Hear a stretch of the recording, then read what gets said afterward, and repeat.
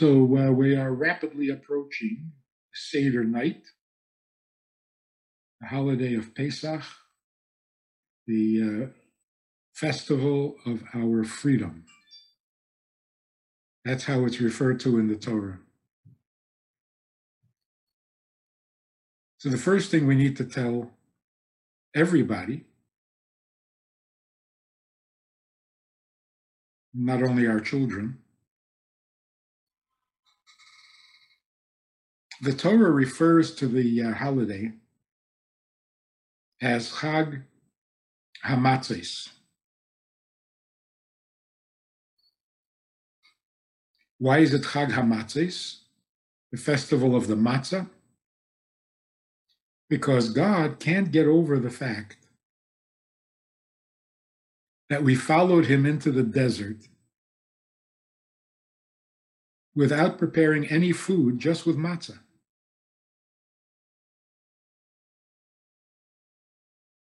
In fact, it wasn't even matzah yet. It was raw dough that eventually became matzah. So that trust, that loyalty, is what God keeps referring to. This will be the celebration of your devotion, of your willingness to trust me and follow me into the desert without worrying about what's going to be. But traditionally, we refer to it, of course, as the holiday of Pesach. What does Pesach mean? Skipping over.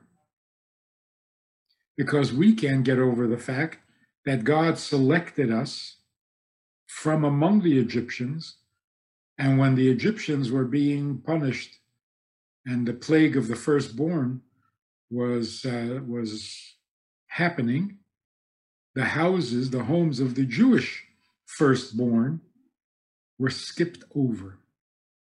So we can't get over the fact that God did this for us. So the first thing we know about this holiday is that it's a mutual admiration. God can't get over our devotion to him, and we can't get over God's devotion to us. So it's very personal. It wasn't just a matter of justice, defending the underdog, liberating the slaves. That could be very impersonal, just righteous. But this was personal. And that's why we're still celebrating it. If it was just a matter of freedom, it's been 3,000 years. Why are we still celebrating freedom from slavery when it's been 3,000 years since we've been slaves? Eventually, you kind of get over it, no? What we don't want to get over, and we can't get over, is God's devotion and personal interest in us. So he didn't just get us out of Egypt and then send us on our own way to make our own future or fortune or whatever. He had a plan. Even the message to Pharaoh was, let my people go so they can serve me. I have a job for them. I have a mission for them. I need them for my purposes. And so they got to get out of Egypt.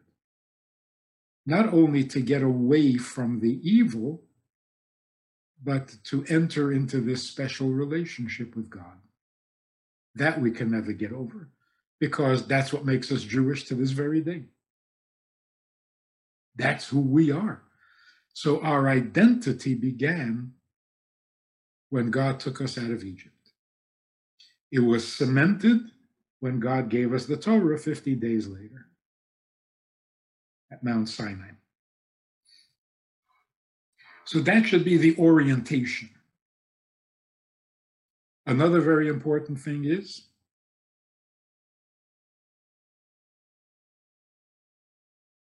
the plagues and this is particularly relevant to children. It's rather entertaining, and I remember when I was a kid reading and studying about the 10 plagues.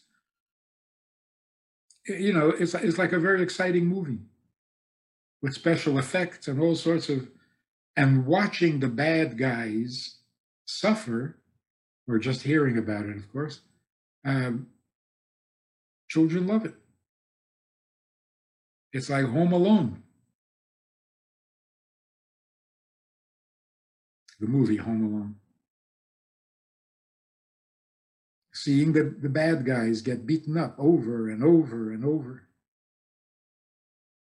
especially the frogs. Oh, that was a good one. That was a good one. The problem is that that's that's not where the focus should be. It's a bit of a distraction from the whole story. In fact, we should ask the question, why 10 plagues?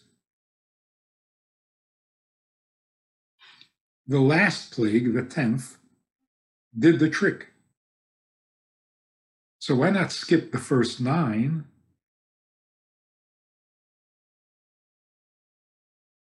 Also, what is it about the 10th plague that suddenly changed Pharaoh from an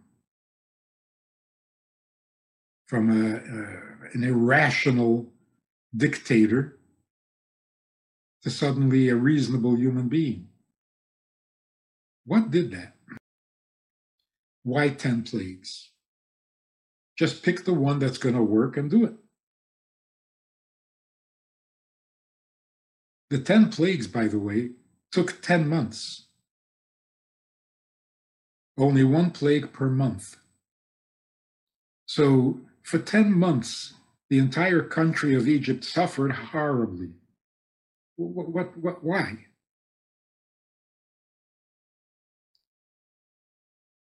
So when children get excited about the 10 plagues, we should use that as a learning opportunity, a teaching opportunity. Why 10 plagues? What is God playing with them?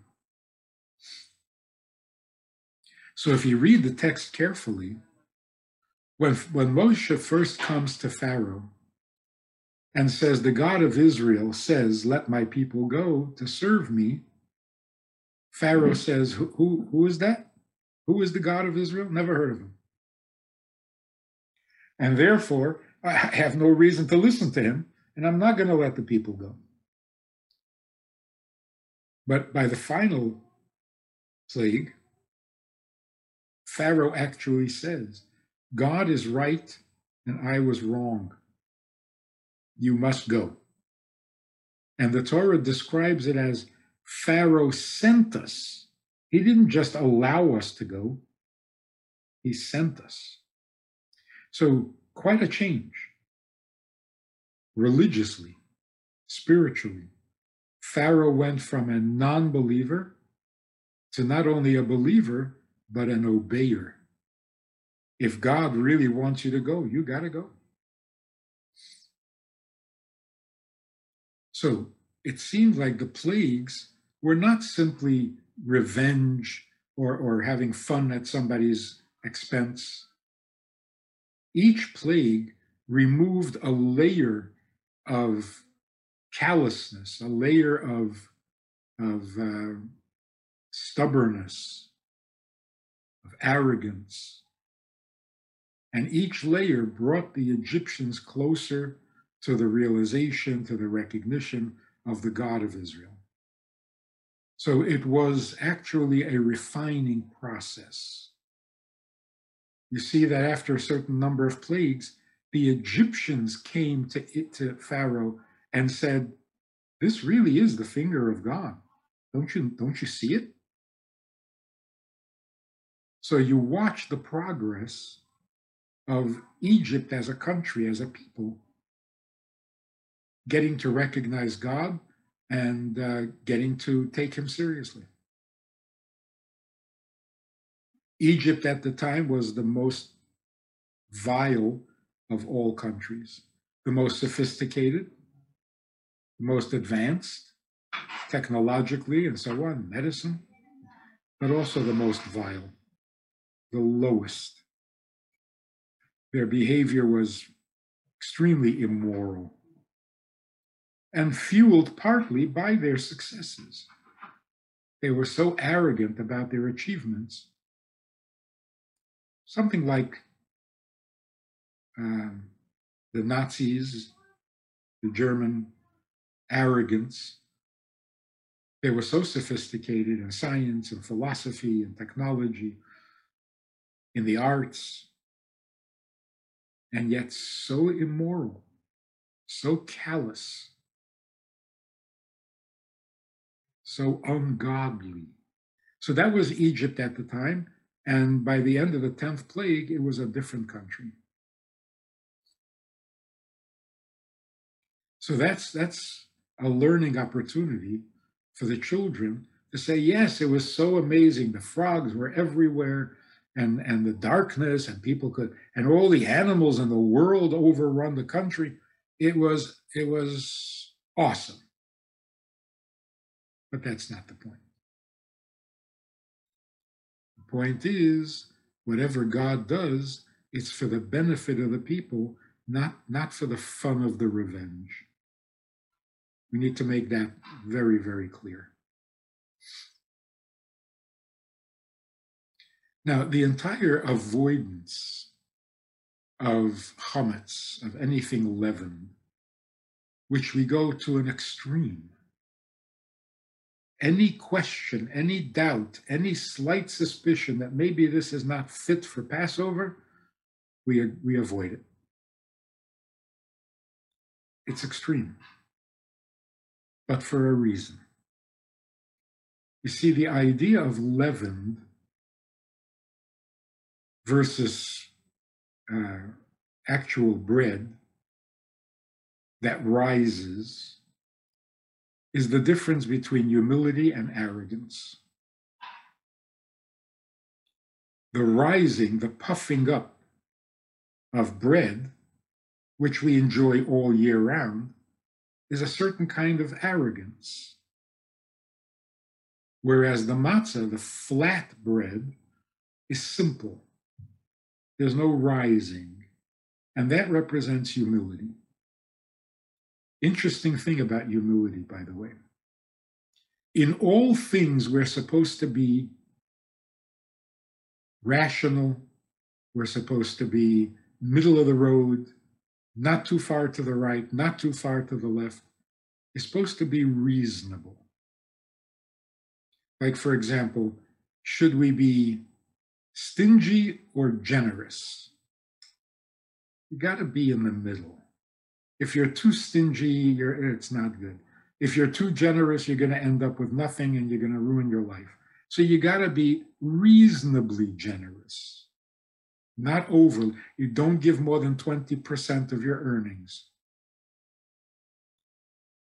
You give at least 10% to charity, but not more than 20%. So you got to be reasonable, middle of the road, moderate in all ways. In terms of discipline, perfection, driven to perfection can be very bad. Sloppy and careless is also very bad. Got to be in the middle. But when it comes to humility, we are told to go to the extreme. Do not be moderately humble.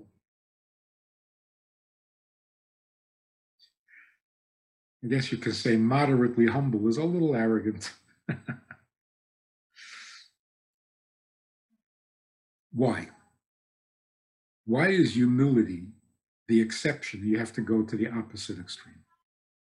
So that even a crumb of leavened stuff is terrible and inappropriate and forbidden on Pesach. A crumb. But you see, If we understand the problem, we can better understand the solution. Arrogance is not reasonable.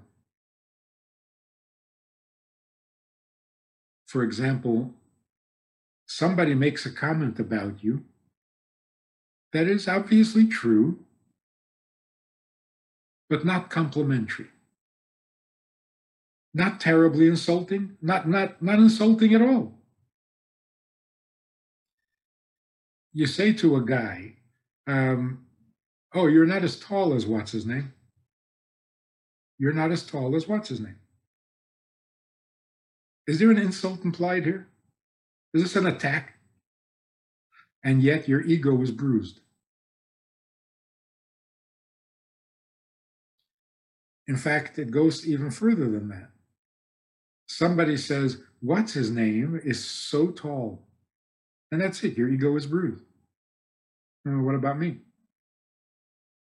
You say, I met a guy who is so smart, and you feel insulted. In other words, the ego is completely irrational and disproportionate.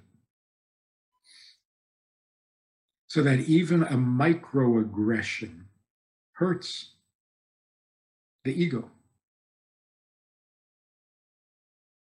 So to say you should be moderately egotistical, there's no such thing.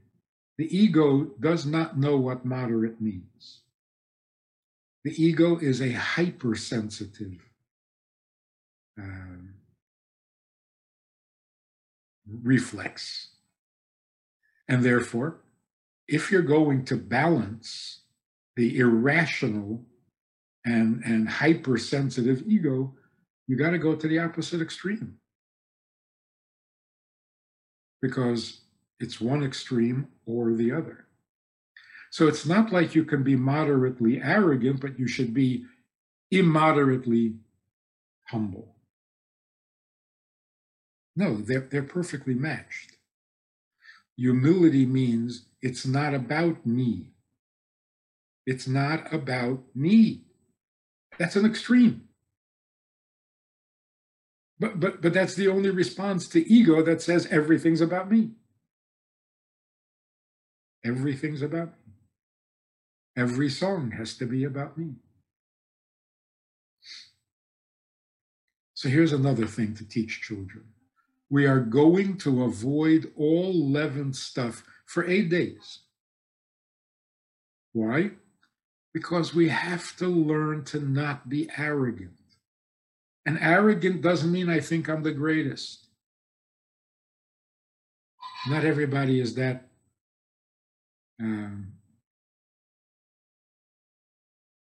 out of touch with reality. I don't think I'm the greatest. I think I'm the most important. So that even if you're talking about somebody else's greatness, it'll bother me because shouldn't it be about me? Am I not the greatest? In importance. So any suggestion that I am less important than I think I am disturbs me. Particularly men. Very fragile.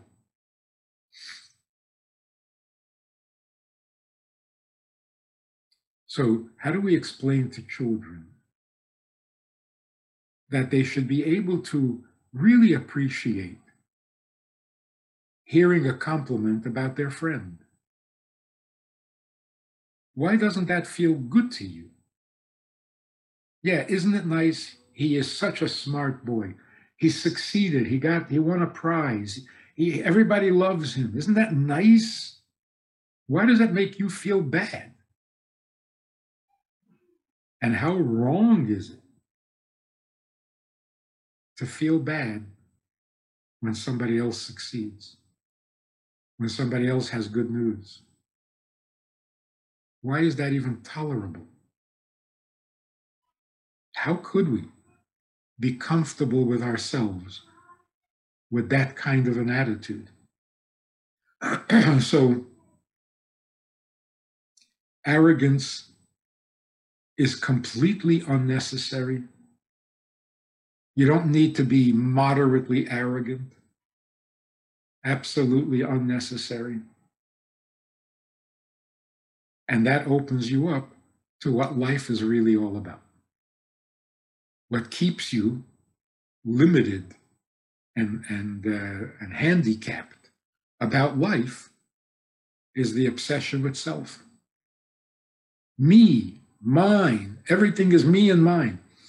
You can point out, and this is a very good idea in general, you point out to a 10-year-old, just picking a number, you point to a 10-year-old, and you say, look at your baby brother, who is 4. Look at it. Everything is his. Everything's about him. It's mine. I have to have it. That's so childish, isn't it? And you point that out to a 10-year-old. And you say, thank God you outgrown that. You're not like a 4-year-old. That's important progress in every area of life. It's not about me. Well, if it's not about me, then what is it about? It's about living out the purpose for which we were created. That's the bottom line. What was so great about coming out of Egypt? It was where we were headed. We weren't just leaving Egypt to wander in the desert. We left Egypt to get to Mount Sinai. And we came to Mount Sinai to find out what our service of God is all about. Not to make our own lives better, to make the world better for its creator. So we are on a very noble mission. And even children have a big effect on the world. And you can point out to the children of all ages, what keeps human beings somewhat responsible and moral when things are not going so well, when the temptation to be immoral is strong and the opportunity to get away with it is strong? What keeps us as moral as we are? Children. We can't imagine doing that to our children. The environmentalist is not worried about his own health. He's worried about the world our children are going to have to live in. We have a sensitivity to children even when other sensitivities are gone.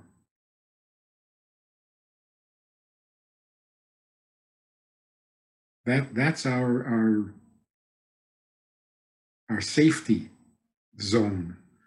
When we become corrupt and we become arrogant beyond belief and just want to do everything for ourselves, our children stop us in our tracks and say, wait. Can't do that to the children. Not only your own children, to the children of the world. So children, even without knowing it, have a very moralizing effect on human beings. If we weren't parents, if we weren't aware of the children, we would be worse than we are, which is pretty bad. So children have a very powerful effect. Their innocence brings out the innocence in us, in the adults. It brings back our own innocence. We were all children once, and we were all innocent once. So, children have to be aware of the significance of the role, of the importance to God, which makes it unnecessary to have a good ego, a healthy ego, a good self-image, a high self-image, Not necessary.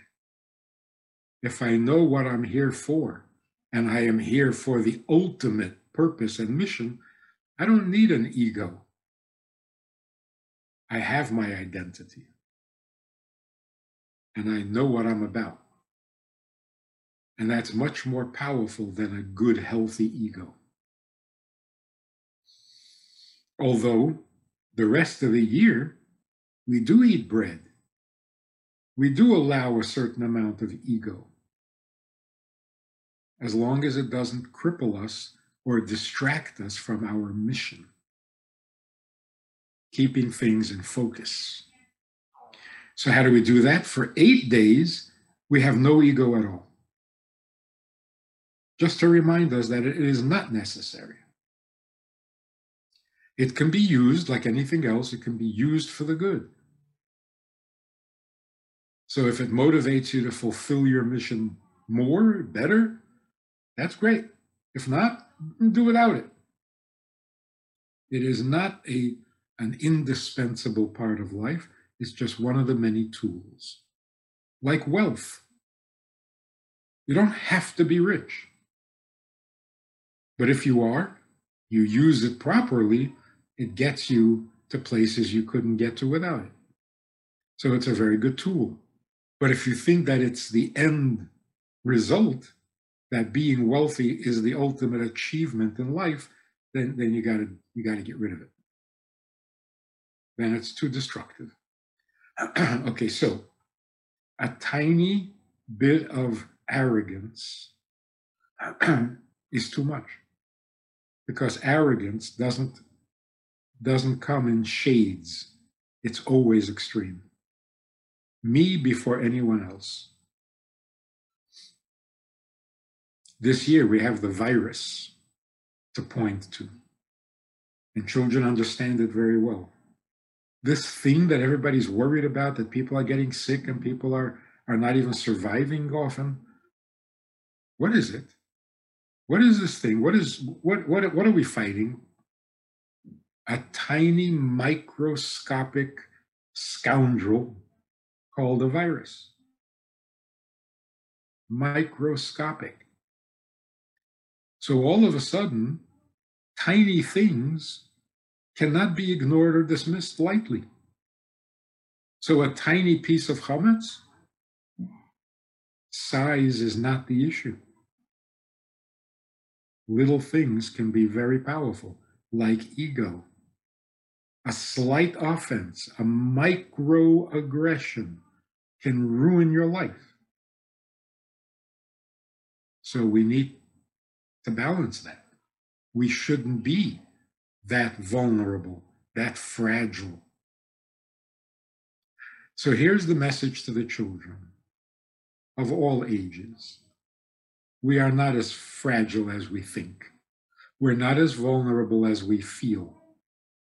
Because even if our ego is shattered completely, as long as I know what God needs from me, I can have a perfectly satisfying, fulfilling, and meaningful life. Because to know what I'm here for is much more powerful than to know what I'm best at. In fact, I don't need to be best at anything. Like the famous story with Reb Zusia, I'm not afraid that they're going to ask me why I wasn't Moses or why I wasn't Avraham or the Baal Shem Tov. I'm worried they're going to ask me, why wasn't I Zusia? Why didn't I just do what I was meant to do? Not competing with greatness. Okay, so at the Seder, we encourage children to ask questions more than the rest of the year, because we want to tell them all of this wisdom in response to their curiosity. Because if they're not curious and they don't ask a question, you never know whether they're listening. So you can be saying the smartest, wisest things in the world. You don't know if they're listening, if anything is being absorbed at all. But when they ask a question, then you know they're listening. at least for the first 5 minutes. And if they like the answer, they're going to ask another question. And you've got a really good conversation going. That is the best learning experience. Question and answer. The question actually inspires the answer. And then the answer inspires the questioner. So it's the real thing. That's called learning. That's called educating. That's called growing. It is traditional to teach the youngest child who can memorize the 4 questions and then ask them at the Seder.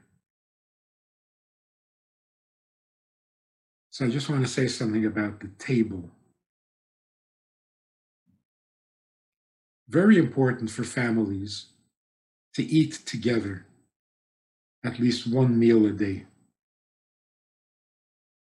The dining table has to be protected. It has to be set aside from the rest of the day. It has to be a safe zone in today's language. When children come to the table, they have to feel absolutely safe. Just so that the eating is healthy, if nothing more. But the table should be a time when children can feel absolutely safe and secure, which means never criticize children at the table. Never. Children need to know that at the table they will not be criticized, they will not be questioned, interrogated, they will not be put on the spot.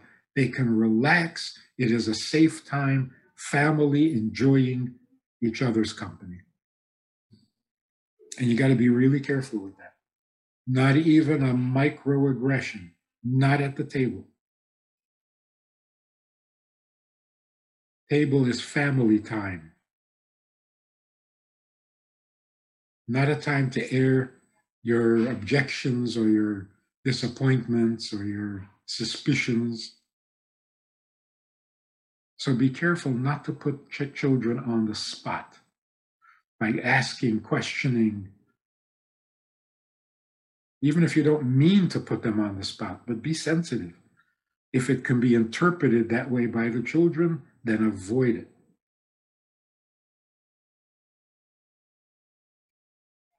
There should be nothing but compliments, mutual affection, mutual admiration, nothing but safe stuff. That's every meal. A Seder meal, wow.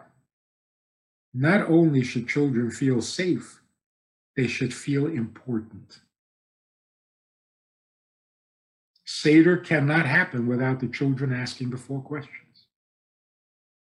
The whole Seder and the telling of the story with the Haggadah, the whole thing is designed to answer a child's question.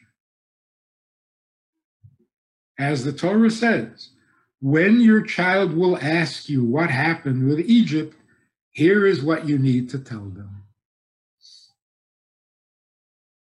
So the children are the centerpiece of the Seder. To ignore them, to make them feel unnecessary or a burden or an annoyance, ruins the whole thing. So children memorize the 4 questions and then they get to stand up in front of everybody and ask the 4 questions. And no matter how well or how poorly they do, they're the heroes.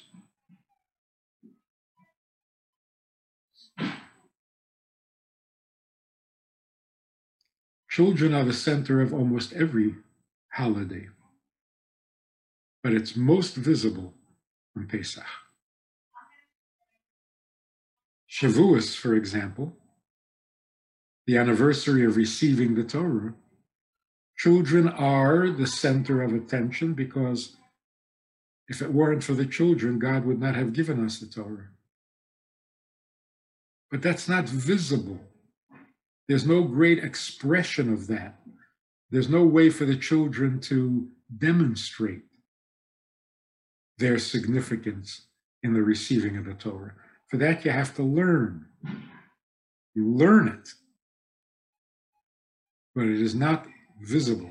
At the Seder table, it is visible, and it should be very prominent.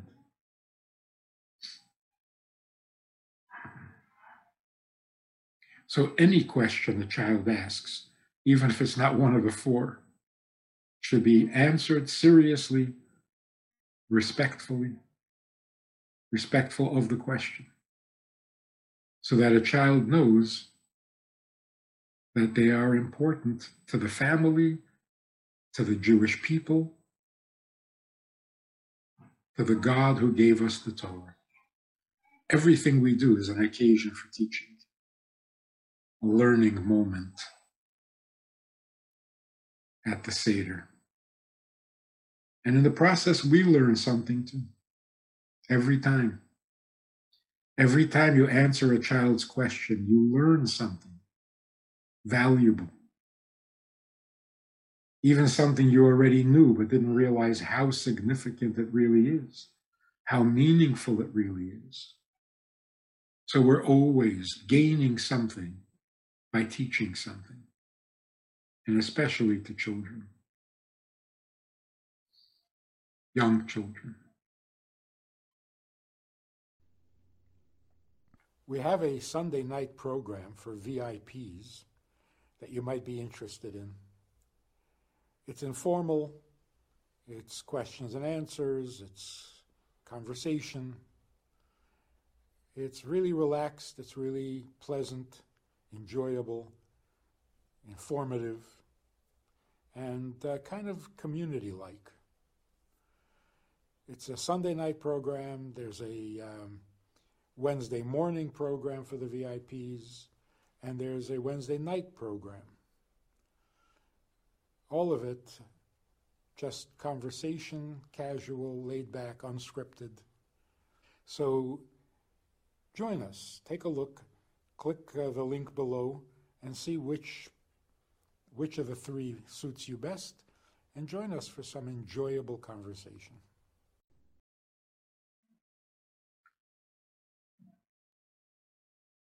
One example, final thought.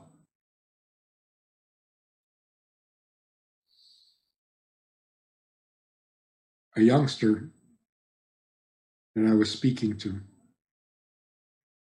asked a question that blew my mind a long time ago. And I'm really grateful that that happened. We were talking about right and wrong. Is it wrong to do this? Is it wrong to do that? And then this young girl asked the question, so what if it's wrong? What's wrong with wrong? There are good girls. They do everything good. They're the wonderful. Everybody talks about them. They're so good. They're so perfect. They are. Well, what's so good about that? What's so good about being a good girl? What's so wrong about being wrong?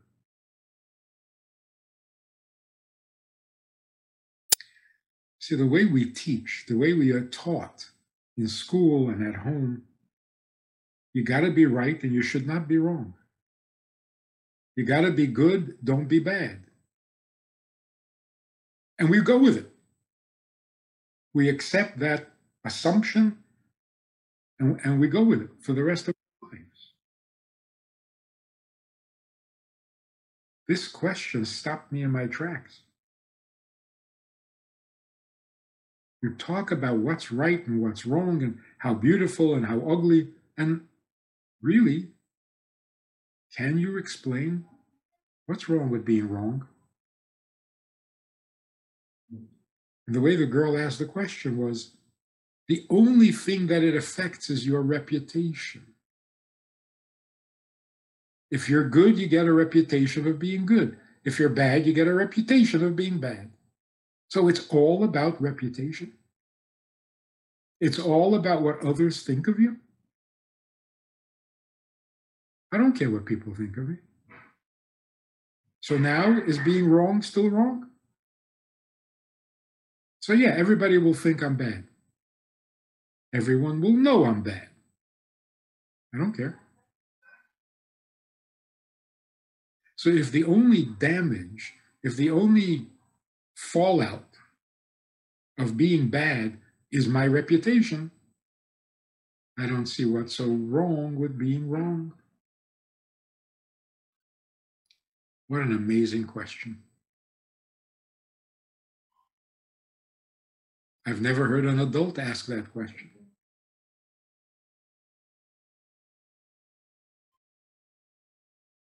So what if I'm bad?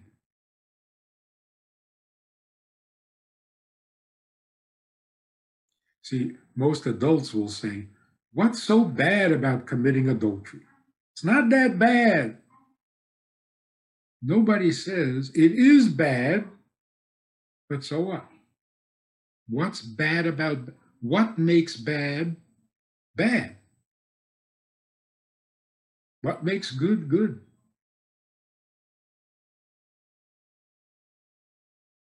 See, that's why the only answer, the only correct answer, people go looking for physical benefits. Oh, keeping kosher is a good discipline.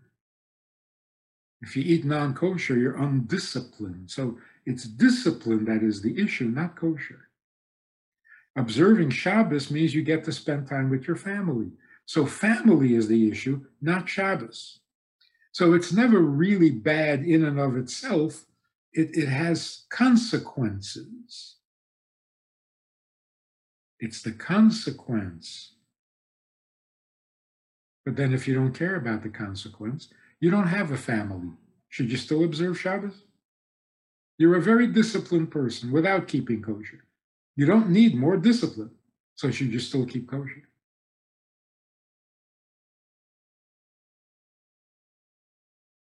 Going to the mikveh protects you from cervical cancer.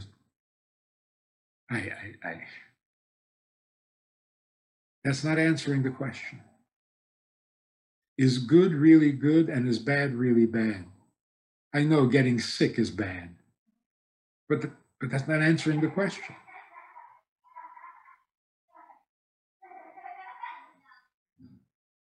The only answer, which should have been clear right from the start. The creator of the world has a vested interest in his creation. Everything that happens matters to him. Everything a child says, everything a child does, everything a child thinks, it's all God's creation.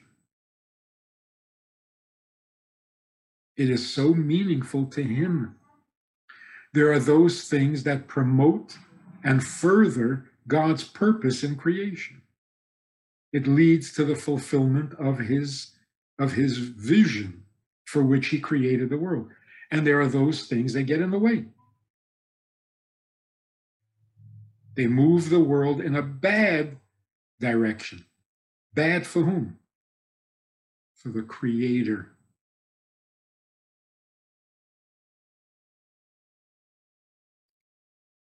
So what is wrong with wrong? Not my reputation, not my reward or punishment. I don't need to find consequences to me because it isn't about me. I didn't create the world. I don't have this vision of how the world is meant to be. I'm here to partner with God in his vision, in his creation, in his vast eternal plan. So when I look at a mitzvah, good or bad, right or wrong, holy or unholy, it's not about me. So the fact that I don't see any consequence, of course not. It was never about you. On the other hand, when you're doing for God, there will be positive consequences even for you. That's the perk. And if you're going against God's plan, somehow it'll make you feel worse or set you back as well as the rest of the world in some subtle way. Because if you're on the same page with God, you tend to do better. If you're on the wrong page, it feels wrong. You're doing wrong by him. This we need to teach children to take seriously. A child makes a bracha on a cookie. What's the big deal? Don't compliment the child. Oh, you make a bracha so nicely. Compliment the bracha, not the child. Let the child know that what they just did was meaningful and significant, infinitely beyond anything we can imagine. Because to God, that was exactly the right thing to do. Eating without a bracha, to God, that's disappointing and painful.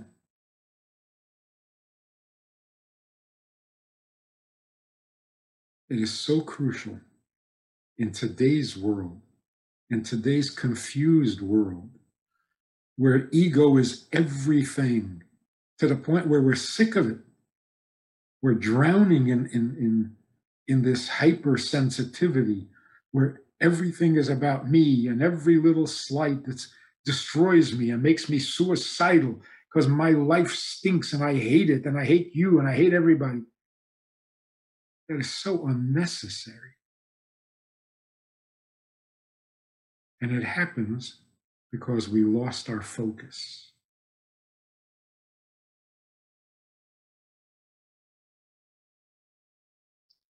So I'm sure you may have heard the story, but if you haven't, it's a good, useful. This 12-year-old girl got it into her head that God was angry at her. And she was very upset about it. Her father asked me to speak to her. So I asked her, you really think God is angry at you? She says, yes. I said, I'm jealous. How does a 12-year-old become so important that something you did or said can make God angry? Wow. How did you become that important? So you see, importance doesn't come from ego. Importance, significance comes from the role you play in the vast eternal plan. Something you do can get God angry. Well, then something you do can make God thrilled beyond words. That's what makes us significant. You don't need ego. Ego is so fragile. It's so weak to have a good ego. It is. You have a healthy ego. You think you're a great kid because you're doing very well in grade school. You're a popular kid, smart kid, get good grades. Then you go into high school, and everybody is so much smarter than you and more popular than you. Now what? Or you do well in high school, but then you get to college. People are smarter than you, stronger than you, more capable than you. Now what? The ego is such a poor source of strength. On the contrary, it weakens you, it sets you up for disappointment. Unless you're so insanely egotistical that nobody is ever smarter than you, nobody is ever prettier than you, nobody is ever more popular than you. Well, it's ridiculous. And so we are relying on our very life, our well-being. We are relying on something that is so fragile that it weakens us. No wonder we're a mess. Use the Seder to show children that they need not be so fragile, because it's not really about us. It's about what we do for him. That's real freedom. Freedom from our own weakness, freedom from our own trap, where we get so absorbed and so preoccupied with ourselves that we undermine our own existence, thinking we're giving ourselves a good self-image, a high self-image. We validate ourselves, until somebody comes along and makes a comment, and all of a sudden you're shattered. So let's get free. Let's get healthy. Matzah brings health, because matzah takes you beyond yourself. So enjoy your children, enjoy the Seder, enjoy Pesach, enjoy keeping away from bread and leavened stuff, and come out after 8 days healthier, cleaner, freer, wiser, and happier. Good Yantif. We have a Sunday night program for VIPs that you might be interested in. It's informal, it's questions and answers, it's conversation. It's really relaxed, it's really pleasant, enjoyable, informative, and kind of community-like. It's a Sunday night program. There's a Wednesday morning program for the VIPs, and there's a Wednesday night program. All of it just conversation, casual, laid back, unscripted. So join us. Take a look. Click the link below and see which of the three suits you best, and join us for some enjoyable conversation.